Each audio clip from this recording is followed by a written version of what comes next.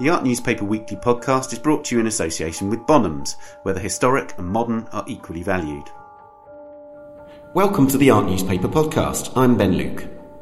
Coming up this week, we talk to the artist Christo. I like to do the things I like to do, to be free, to be totally irrational, and I will not give 1 centimetre of my freedom for anything. Now, every year the Art Newspaper publishes a special report on visitor figures at museums and galleries throughout the world. An exhaustive process which gives us a chance to analyse the most popular museums and exhibitions of the year. The report for 2017 is included in the current print edition of the Art Newspaper and online at theartnewspaper.com. Joining me to discuss some of the highlights and ponder the importance of the visitor figures to museums and galleries are Martin Bailey, our London-based correspondent, and Emily Sharp, our Senior Editor of Conservation and Research, who's worked on these surveys since 2005. Martin, I thought we'd begin with you. You've written a story for the front page of this month's Art Newspaper, which is all about UK museums and a fall in visitor numbers to the museums. Can you tell us more about that? Yes, I looked at the figures for English national museums over the last 10 years to see what the trend has been. And it was very interesting because the total number of visitors to museums in England rose in the last 10 years from 39 million. It then rose up to 50 million in 2014 and declined after that. So there's been a continual rise and then a continual decline in 2014. So something has obviously happened then. What is that something? Do we have any indicators? Well, there are a number of things. There have been terrorist incidents in London in the last year or two which have impacted on figures and particularly affected school groups coming into central London. It seems that visitor numbers from abroad, international tourists, have actually increased. So this means that the decline is due to UK visitors not coming to the museums. And I talked to several National Museum directors, and their explanation is that it's becoming so expensive to travel to London for those outside, that train tickets are now so expensive that a lot of families are finding it difficult to come to London for the day. And you can see that a family of 4, say, coming from Birmingham or somewhere like that, might well be spending £200 on rail tickets and pizzas or whatever they need for the kids. So it is sad that there's been the decline. I mean, one other possible factor is that the admission prices of major exhibitions are going up. And it's interesting, there's been a sort of psychological £20 barrier, and national museums have tried to keep the tickets below that. But for the current Picasso exhibition at Tate Modern, which is a fantastic show, the ticket price is, I think, £22. So that's really adding up. So there is a disturbing long-term decline over the last few years, and museums are going to have to look very carefully at what the reason for the problem is and then try and address it. I think it's really interesting because certainly the new Labour government between 1997 and 2010 was very focused on expanding access, increasing visitor numbers, keeping national museums free, and really wanting to bolster these numbers. Is the current government taking the same approach? Would the current government be concerned about these visitor figures dropping? I think they would. If you work out how much it costs to run a museum per capita, the fewer visitors you have, the more expensive it becomes. And of course, the government is funding these museums or partially funding these museums. So they do look very carefully at the figures. And there's been a very substantial drop at the National Portrait Gallery over the last couple of years, and a significant but lesser drop at the National Gallery. And my guess is that the Department for Culture, is asking very pointed questions of those two institutions as to why the figures are declining. The point that you make about families struggling to get into London with high rail prices, there is a sense that the sort of prime visitor that we might have expected to visit museums as those visitor numbers rose is actually finding it struggling to make ends meet in the same way, and that culture might suffer might be one of the first things that's out the window as they try to make ends meet. Yes, and that problem is very difficult to address directly. And I mean, there is a further difficulty. The government quite rightly has encouraged a wider spread of visitors, from UK visitors. So more people from the ethnic minorities. They naturally want more young people to come who will then enjoy the museums for their entire life.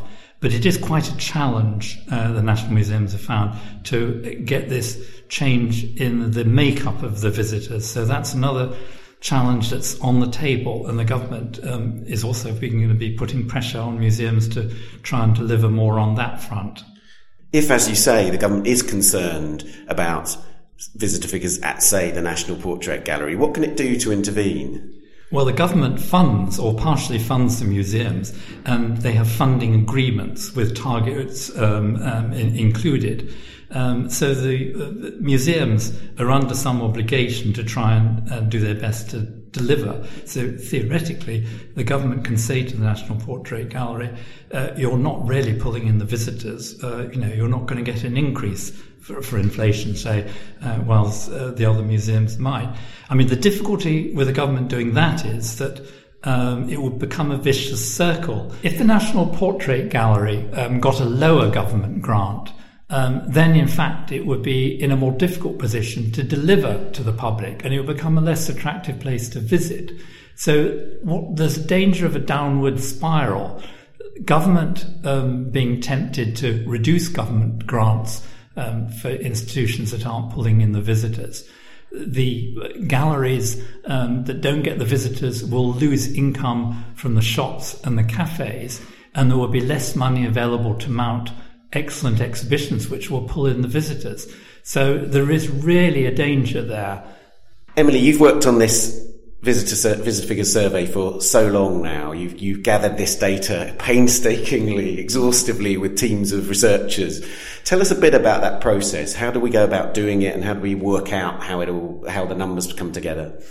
We contact museums. We have two teams that work on it in the US and the UK. We contact museums all over the world, and we ask them for their figures. And it's 3 months of research, pretty much, getting the information back and going through it very carefully and looking for anything that doesn't quite look right, or trying to explain things that maybe at first don't seem obvious, and then you go into more detail.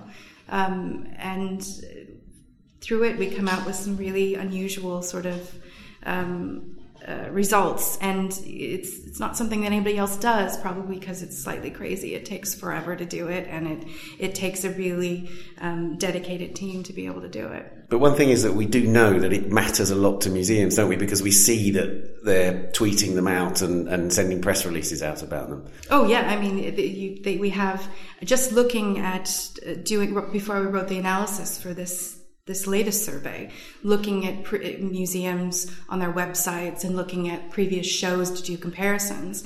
So many times at the bottom of the web page on a certain exhibition, it'll say we ranked 10th on the art newspaper's attendance survey. And when the Guggenheim Bilbao with their big anniversary, sending out press releases, and Saatchi always picks this up, and there are various different museums that they make a big deal about it.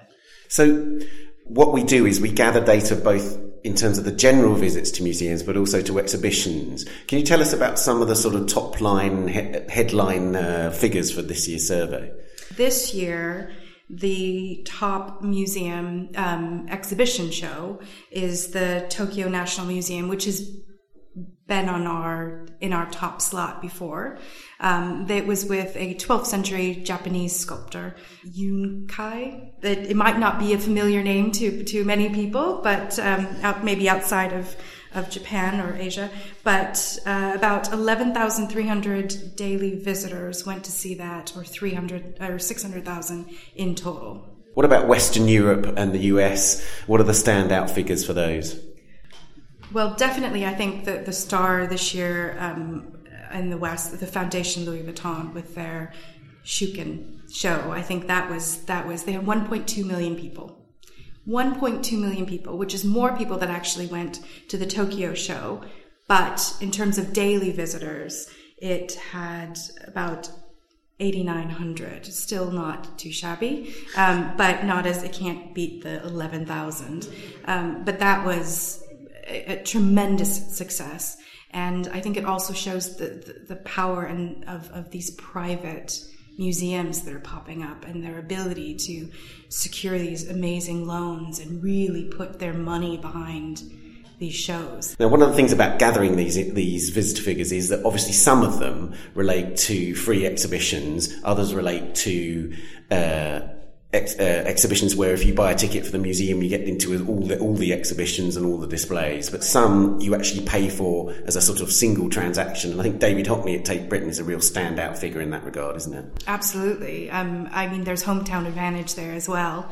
It was a record year for Tate Britain. They had 1.8 million visitors, and the Hockney is the museum's most popular show by a living artist, and I think since we started collecting data from them. And what about the US, Emily? Well, there were several standouts, I think, but one, again, you could see this definite hometown advantage when you had, for example, the major retrospective that MoMA had that traveled to SF MoMA of Bruce Conner, a California artist, and it did better at San Francisco at SF MoMA than it did in New York. And then again, you see with Rauschenberg, the big Rauschenberg show that everybody was waiting for, did better at MoMA than it actually did at Tate, where it started earlier. Another interesting fact is that it wasn't all doom and gloom for British museums, was it? There were some museums that did better in 2017 than they had done in previous years. Yeah, absolutely. Like we said before, the Tate Britain, actually, they had a record year. The V&A had a great year, nearly 800,000 more visitors than the year before. I think they were up to 3.8 million. And that, they had the major new exhibition space, underground exhibition space opened. They had their Pink Floyd show. But interestingly, the Plywood show had more visitors than the Pink Floyd show, but the Plywood was free. But it also had, parts of a Spitfire airplane. Like, how can you beat that? But I think, and then you have something like the Design Museum moving to its Kensington location, which has 3 times as much exhibition space. They had a record year as well. So it was London museums. Not all London museums had a particularly bad year. I think what's really interesting in what you just said is that you see the importance of big exhibitions, new developments, new wings. So in other words, to really appeal to get lots of people coming to see what you're doing, there's got to be something shiny and new, hasn't there? Shiny and new, or an occasion, I think. Also, if you've got major anniversaries, museums tend to do really well in their anniversary year. You had the Guggenheim Bilbao had 20th anniversary. The Baylor had their 10th anniversary. They did quite well. The Monet show was the second ranking show that they've had, next to the Gauguin in 2015, I believe. So another example would be the Queensland Gallery of Modern Art, their 10th anniversary year in 2017. It was a record year with 1.6 million visitors.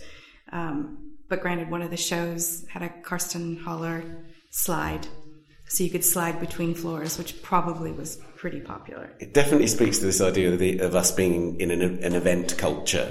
But Martin, is it sustainable that museums can keep doing this? You can't have another anniversary every year. You can't open a new wing every year. Can museums keep doing this, keep shiny and new? Well, they've got to certainly produce good exhibitions that pull in the punters. If they don't, they're going to fall behind. So yes, it must continue. But the difficulty with that, especially in the UK, for instance, where there are cuts to museum budgets, it's difficult to keep pulling that off. If you've got less money to fund a show, it makes it harder, does it not? That is true, but museums have got to raise the money, so they've got to go out and find sponsors for the exhibitions. It's sometimes said that there's too much competition between museums and there are too many good shows in London and not enough visitors.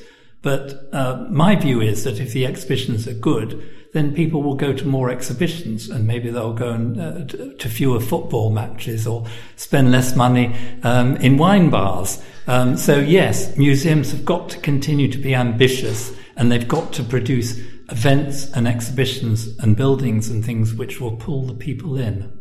We've been talking a lot about big visitor numbers and sort of heavy footfall, but one thing we haven't discussed yet is quality of experience, and this is something that's really important, isn't it? I can't imagine what it's like going to an exhibition which has 12,000 visitors a day. I've been in exhibitions where it's about 4,000 visitors a day, and it's difficult to see some of the works, you know. So are we thinking enough about what the visitor experience is like, Martin? Well, it is very important, and I think museums are increasingly considering it. And the National Gallery is just about to open its Monet exhibition, which will be extremely popular. And interestingly, for the first time, they have not put the labels with the titles and dates of the paintings on the wall, but they've just put numbers. So there's a free booklet which gives the information. And the reason this has been done is they are expecting large crowds, but they don't want the crowds reading the labels. They want the crowds actually looking at the paintings. So I think that's a very simple way where the museums are tackling it. It is difficult for visitors when there are a lot of people. I mean, there are sort of tricks of the trade. You don't necessarily need to go round and look at every picture in numerical order. You can sort of weave around and see pictures that way. But yes, the visitor experience is important. And it's sometimes a bit dispiriting to see so many visitors in exhibitions, and then the permanent collection is relatively sparsely attended.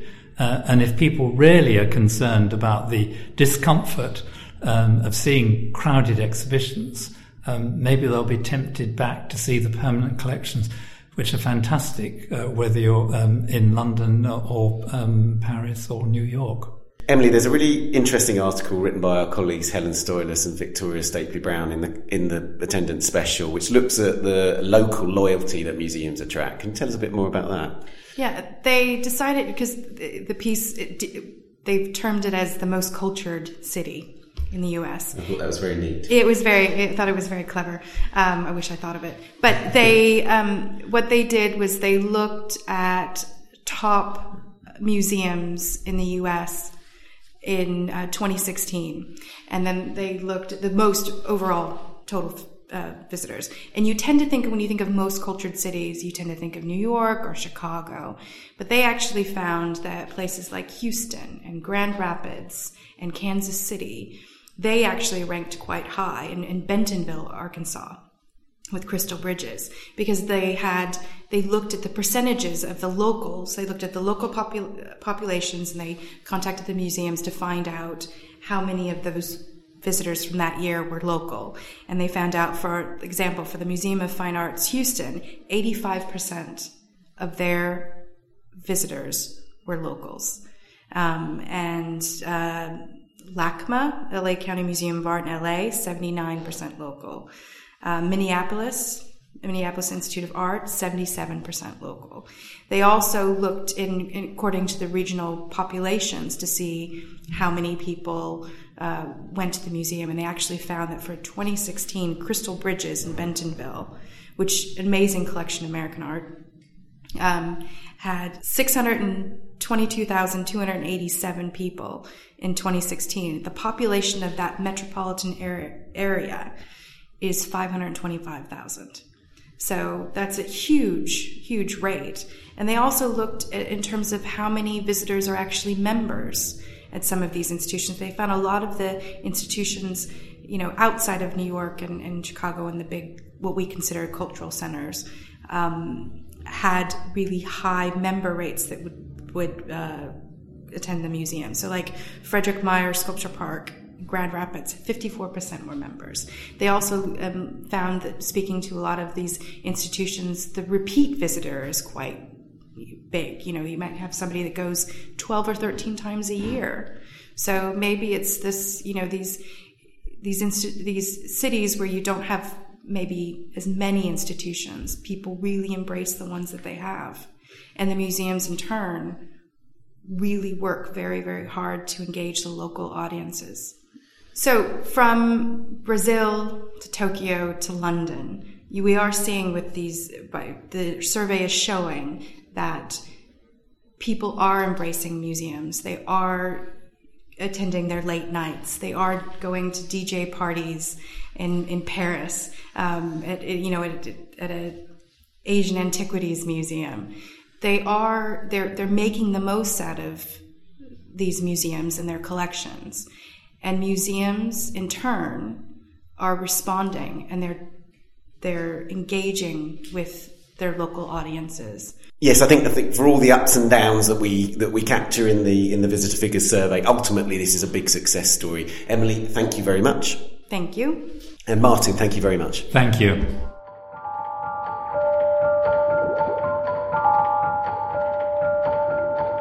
You can read Martin's report on UK museums and our art's most popular supplement in the print edition of the Art newspaper. And a reminder that it's also our 300th edition and accordingly has lots of very special features. You can subscribe to the paper at theartnewspaper.com. Now, the Bulgarian-born artist Christo is known for his spectacular public projects, often wrapping in fabric well-known buildings like the Reichstag in Berlin or the Pont Neuf in Paris, or geographical spaces including an Australian coastline. For most of his career, he worked alongside his wife Jeanne-Claude, but she passed away in 2009. Christo continues to work on grand projects, and this summer he'll realise his first major work in the UK, in the Serpentine Lake in London's Hyde Park. It's a vast floating sculpture made from oil barrels on which construction began this week. An accompanying exhibition of Christo and Jeanne-Claude's work will open at the Serpentine Galleries at the same time. Our contemporary art correspondent, Louisa Buck, met with the artist earlier this year. So, Christo, you are making the London mastaba for the Serpentine Lake, and this is a floating structure of many thousand oil barrels in this very particular shape, the mastaba. Can you tell me about the shape and about the origins for the piece?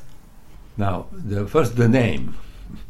The name came from we humans know the first urban civilization in the world is the country called Mesopotamia, today Iraq, when you have the first time archaeologists discover street and houses, mud houses, and in front of these mud houses there was a bench. The bench is done by form flat surface that we can see, two slanted wall, two vertical wall. And that word exists only in an area in the Middle East when we're working, all people saying that mastaba. Later that form became the tomb of Pharaoh in Egypt. And the mastaba that you are making is made from oil barrels. Now, many thousands. Tell me about this. I will tell you that. First, if you stack oil barrels or cylindrical object like the cans or bottles, the stacking horizontally, you have an angle which is always 60 degrees. Basically, stacking oil barrels horizontally, the angles of the slanted wall is 60 degrees. Of course, the vertical wall is the end of the barrel. And the sculpture in Serpentine Lake will be built by 7,506 oil barrels. And they are normal, large-size oil barrels, which is basically around 60 centimeter diameter and 89 centimeter, 90 centimeter length. And they stack horizontally, and its proportion of that sculpture is 2, 3, 4, meaning that 20 meter height by 30 meters slanted wall on the ground and 40 meter vertical wall on the ground. The footprint is 30 by 40 meters. And this is particularly chosen for the site of the lake. It occupies about 1% of the lake's surface, but you chose it to be very much part of its surroundings and to work with surroundings. Yes, is there are many things involving to floating. That is important, to have the water. The structure is not in the ground, is not in the base, is literally float. And actually, you will see when it will be installed that is moving, the breathing, because it's sensitive of the movement of the water. But actually, is the structure, volume of the structure is 500 tons. I cannot imagine how high it would be. It's the height of 5.5, 6-story building. So those barrels have been working, making either walls or mastaba structures right from the very, very beginning. Exactly. I live in Paris Jean-Claude and myself, we lived in Paris between 58 and 64. We immigrated to the United States in 64, not United States. Jean-Claude already immigrated to Manhattan, New York City. And we still live in the same building, the same place since 1964, industrial building. Arriving in the United States, I was very eager to develop more substantial presence of the mastaba I like to.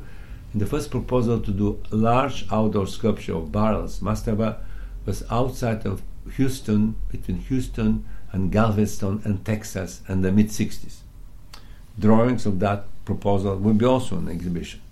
But of course, we never get permission. So you've had many attempts to make mastaba sculptures in the past, including a floating sculpture on Lake Michigan, I gather. Yes, exactly. Well. Also barrels floating and saying barrels floating. So in a way, what we're going to see in London in the Serpentine will be the culmination, finally, of you being able to make a large-scale mastaba in London that's on the surface of the water. Yes, not almost. You float on the surface of water. You should not actually. You should see that this is 7,506 barrels, and the first row of the barrels, almost half or 1/3 will be in the water. Literally, you cannot see any base, anything. The barrels will be underwater. I wanted us to talk a bit about how you select the environments for your work, because your works have run across mountainsides, they've gone over valleys, in parks, across the globe, across the world. How do you select the environment for your work? Okay. What are your criteria? Okay. There are two important things. All our works is done when the people live. We don't never do work somewhere in forests and the mountains, nobody go there. And this is why there works on urban space, he work on rural space. The urban space like the Berlin Reichstag project, the Central Park gates, or rural space like a running fence in Northern California, or umbrellas in Japan and California, the countryside. But there are always presence of man-made structure. In the rural side, we always need to have a telephone pole, road, bridge, house, that you can relation to the scale, because in the wilderness you have no relation how the thing is wide, long, big, etc. This is why we work only in these two situations, and they're very how to select it. All my life is about hundreds of circumstances, and there I do not put my finger in the world map. I like to do there.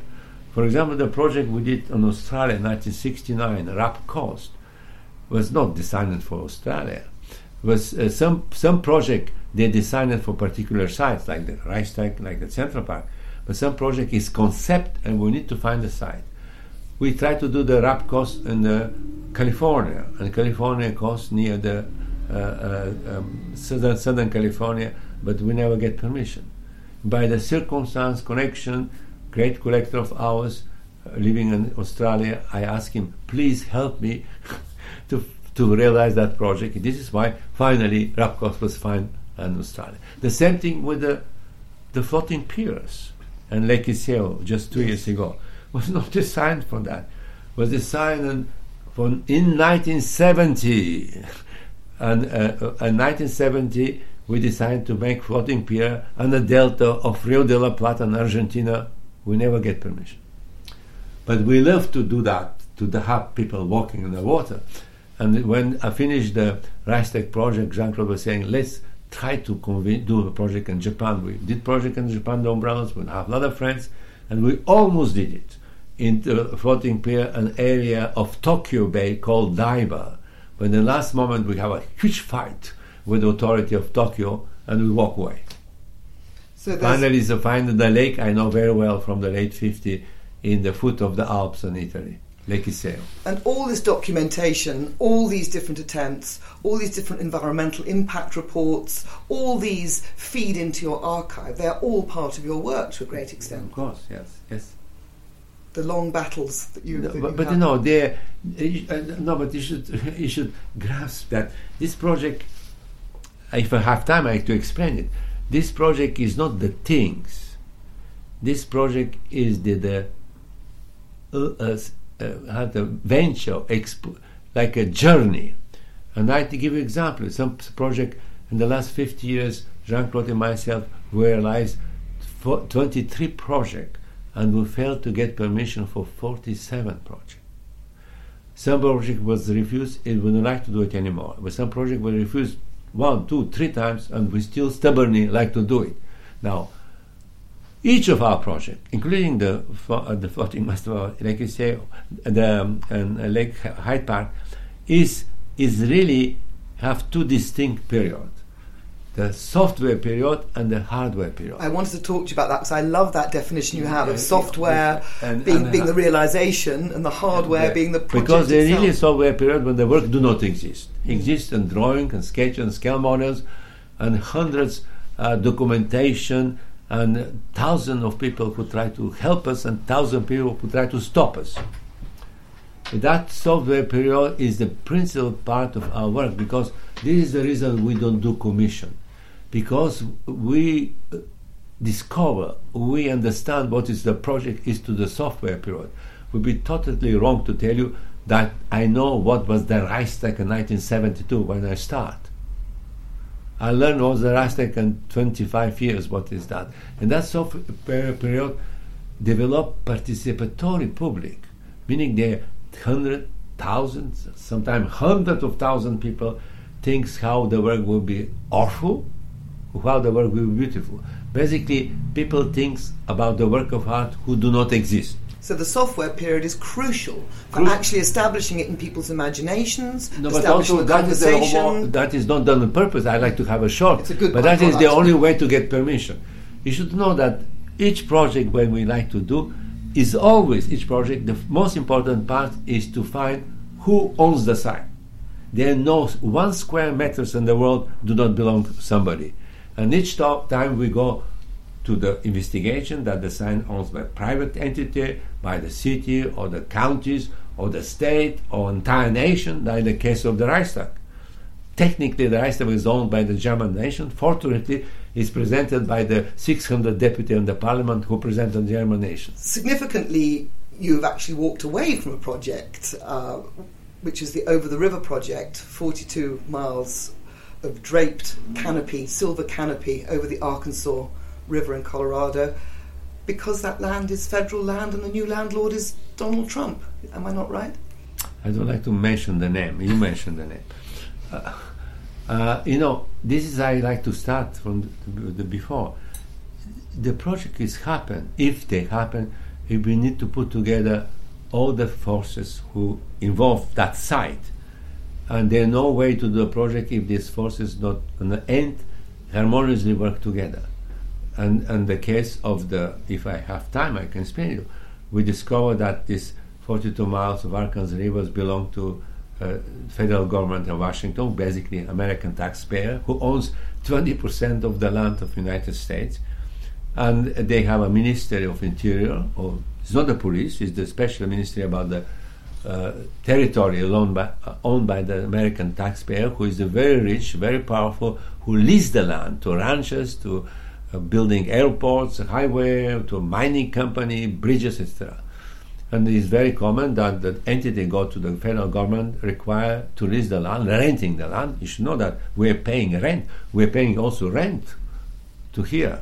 It's not simple like that. Even renting the water, if you know that more. And we're renting the land, and the project start through the last year of Clinton administration. The Secretary of Interior or the Minister of Interior was a big fan of our work, was helping very much, but then became Bush administration junior for 8 years. We have a very difficult time with him. Finally, Obama became a president of the United States, and Obama administration was very helpful to give us a permission. But, like everything in the United States, is very crucial and very critical. Group of citizens living in the valley who was against the project, they take to court Obama administration why they give us permission. Then we go to many court stages, from the simple lower court to the higher court to the most higher court, and we are in the 2016 we are in the step on one court, appellate court of the United States, one step before Supreme Court of the United States. The government was winning in all the different courts, and when they have this new election and the thing has happened, I decided not to do the project. I think it's very interesting that you never get any sponsorship, any support, any commissions. You always pay for everything yourself, both the construction, the maintenance, the dismantling, the development. Tell me why that is. You know, I was 21 years old, living in a very restricted communist country in Bulgaria. I go to visit my relatives who they're Czechs in Prague, and I was speaking only Russian and Bulgarian, not seeing any original works of art, of modern art. Already I find Czechoslovakia much more modern than Bulgaria, 1956, very many years ago. And when Hungarian Revolution started, I escaped alone, with no relatives, with no money, with nothing, to the West and Vienna.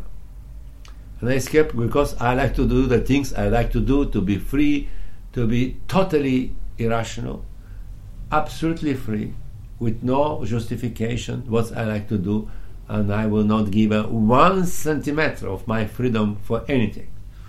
This is why, inadvertently, in some way, fortunately, I studied Marxism in Bulgaria, and basically coming to the West, I used to the very end capitalist system to do my project. Basically, I have time I explain you how this project they financed, how they decided.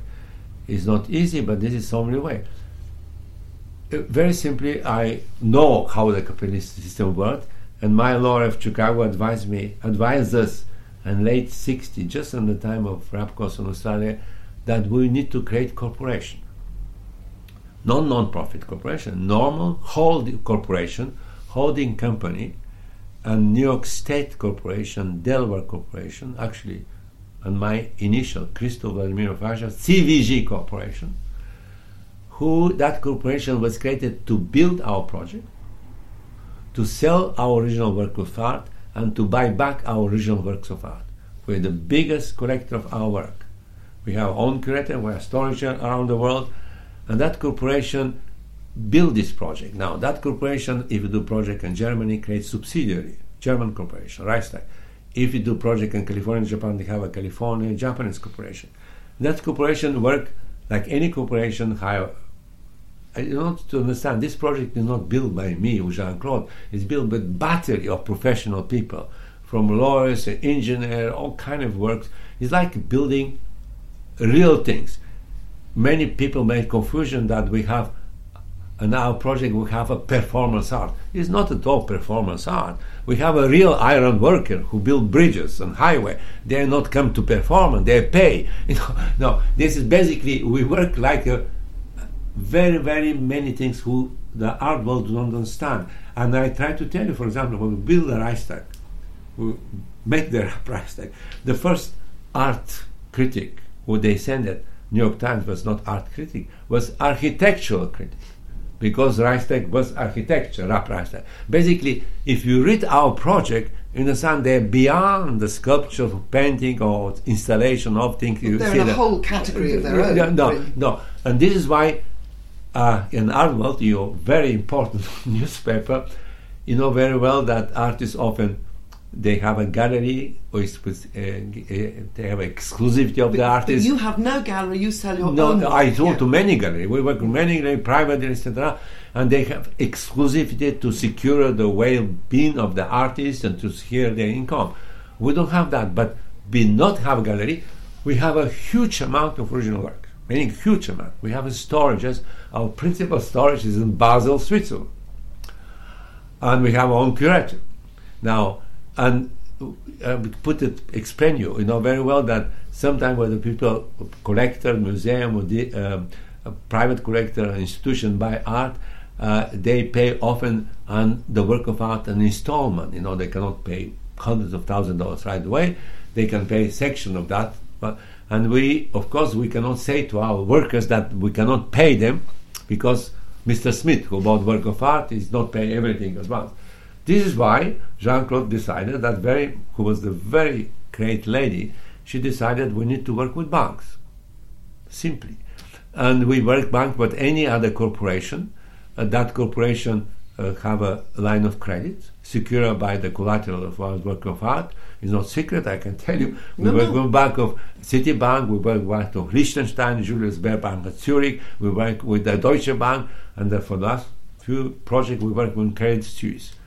And if you rent money, like you rent an apartment, you can rent $10 million, standby, you pay $150,000 a year, but you have cash available that undersell your work. After the Gates project, we received call from Harvard Business School. Harvard's Business School teach by cases.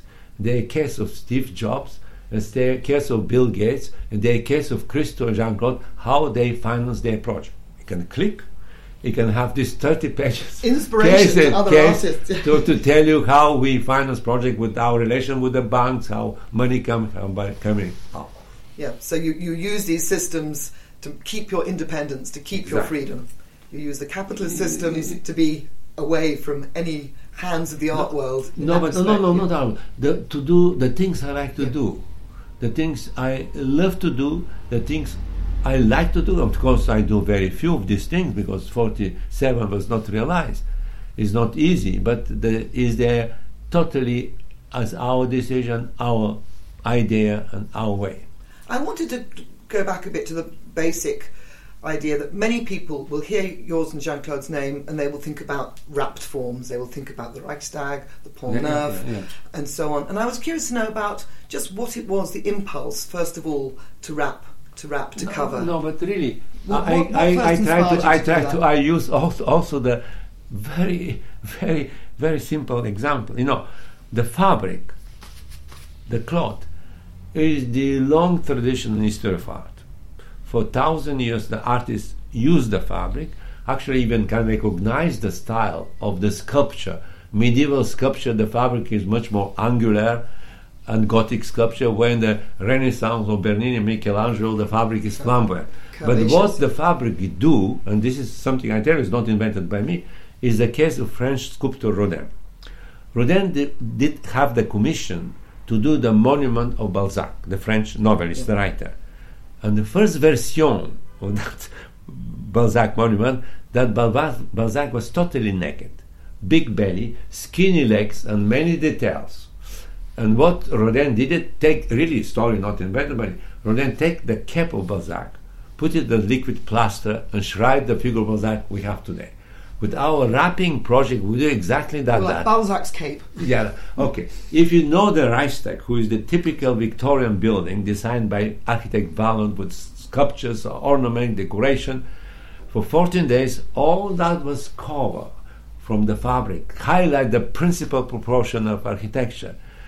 All the detail disappear. But in like the classical sculpture, all our wrapping project, they're moving. They're not solid material. They're moving with the wind. They're breathing. And I give a beautiful example. I always like to say, when we're wrapping the Reichstag, because a huge building, there was no scaffolding. The entire building was wrapped by rock climbers who literally come down with the fabric from the top of the building, securing the fabric and storing the ropes. And the people was watching. There was the working fence through the wrapping of the Reichstag. About a week to be wrapped, and after that we removed the fence and the people walking the Reichstag. And what the people doing?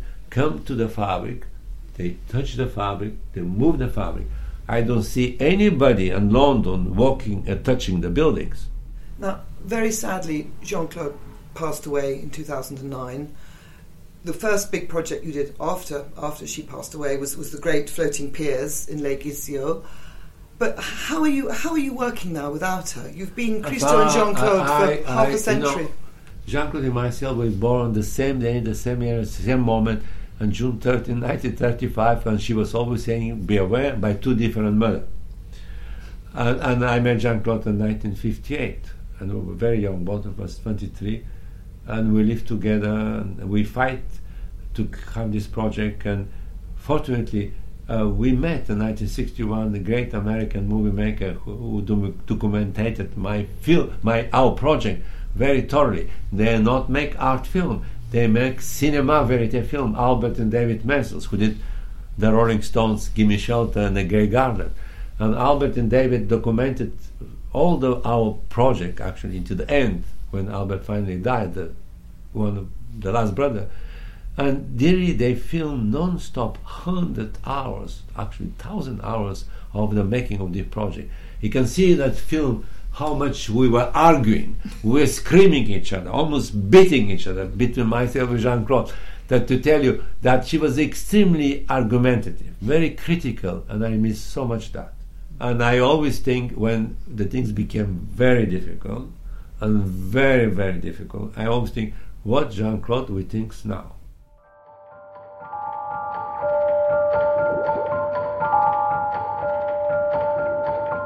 Christo's Mastaba will be unveiled on the 18th of June, weather permitting, and will be in place until 23rd of September. The exhibition of Christo and Jean-Claude's work, staged at both of the Serpentine galleries, runs from the 19th of June to the 9th of September. And you can read Louisa Buck's interview with Christo in the forthcoming May issue of the Art newspaper. And that's all for this week. Do tell us what you think, either with a review on iTunes or on Twitter or Facebook at The Art Newspaper. And you can follow our visually sumptuous Instagram feed at theartnewspaper.official. See you next week.